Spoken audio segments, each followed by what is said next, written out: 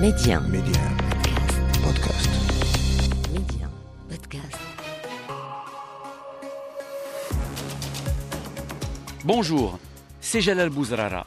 Bienvenue dans le podcast Le meilleur de le vestiaire. Et voilà ce qu'il fallait retenir aujourd'hui.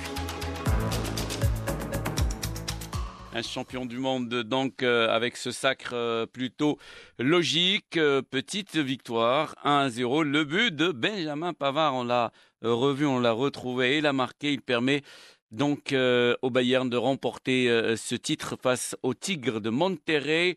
Comment est perçue cette consécration en Allemagne, David ? Alors il y a deux façons de voir les choses, bien sûr. C'est un peu comme d'habitude le prisme régional. Bien sûr qu'en Bavière, on est très satisfait, c'est le plus que parfait, et on n'a pas manqué de comparer évidemment cette équipe forte, puissante, impressionnante avec l'équipe qui avait tant de succès aussi au milieu des années 70, notamment l'équipe avec Sepp Maier dans les buts et Gerd Müller en attaque. Alors bien sûr, on y va de sa comparaison entre ces deux époques, autant que faire se peut en tout cas. Et puis après, il y a des petits à côté, il y a quelques images amusantes ou cocasses qu'il y a eu à l'occasion de cette Coupe du Monde des clubs. Il y a eu aussi une discussion sur le but avec Lewandowski qui aurait pu être peut-être éventuellement sanctionné d'une charge sur le gardien, des petites choses comme ça. Mais donc cette vision bavaroise qui consiste à être quand même euphorique et à juste titre, 6 titres sur 6 possibles, et puis une vision plus à l'échelle nationale où évidemment on remet ce trophée dans son contexte et où ce qui intéresse avant tout, c'est bien sûr la Bundesliga, les déficits financiers des clubs, les droits télé qui sont en discussion, et du coup on accorde moins d'importance au plan national à ce titre du Bayern que bien sûr en Bavière même.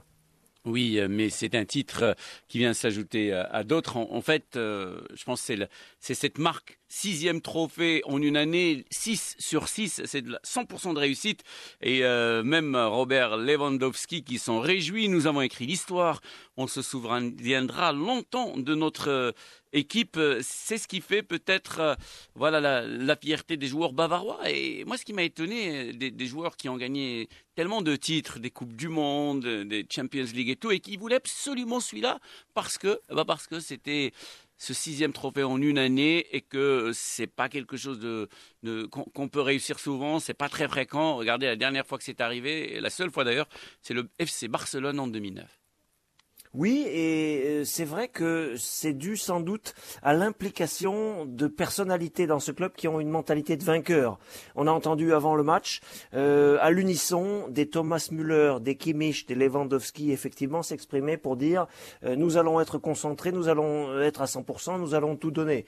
L'entraîneur était aussi sur cette communication-là, ce qui est assez logique, mais ça veut dire quand même quelque chose. Hansi Flick aussi apporte à cette équipe ce souffle, ce côté humain d'un côté, oui, mais mentalité de vainqueur aussi. Et puis, évidemment, au-dessus des joueurs et de l'entraîneur, il y a aussi toujours cette culture dont on a souvent parlé avec Eunès, avec Rummenigge et maintenant comme patron Herbert Aigner, qui a été l'ancien patron de l'équipementier Adidas pendant des années.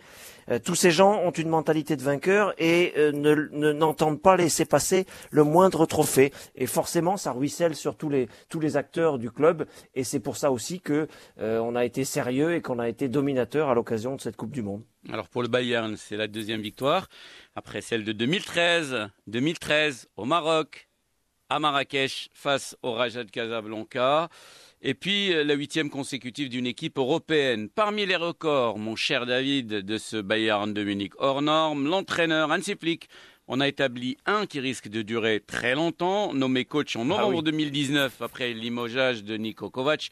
Il vient de remporter 6 titres en 68 matchs seulement sur le banc, soit plus de titres que de défaites. Il ne compte que 5 défaites depuis sa prise de fonction. C'est tout à fait phénoménal. Oui, et je peux vous dire que cette petite statistique amusante et à la fois révélatrice circule beaucoup sur les réseaux sociaux aujourd'hui, sur Twitter notamment depuis hier soir. Ça a été nettement relayé.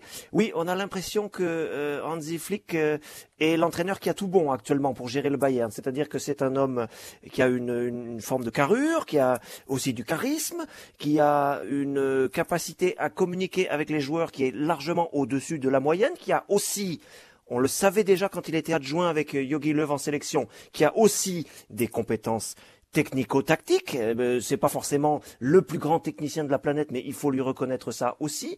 Et puis il sait aussi composer avec un banc qui est pas forcément le plus efficace de toute l'histoire du Bayern. Aujourd'hui, des joueurs comme Douglas Costa, comme Choupo-Moting, par exemple, pour en citer deux. Donc oui, il a tout bon et effectivement, les statistiques reflètent cette réussite actuelle.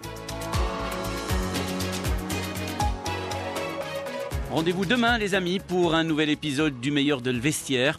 Pour ne rien rater du football chez nous et dans le monde, abonnez-vous à ce podcast pour être les premiers à recevoir les derniers épisodes. Ciao ciao.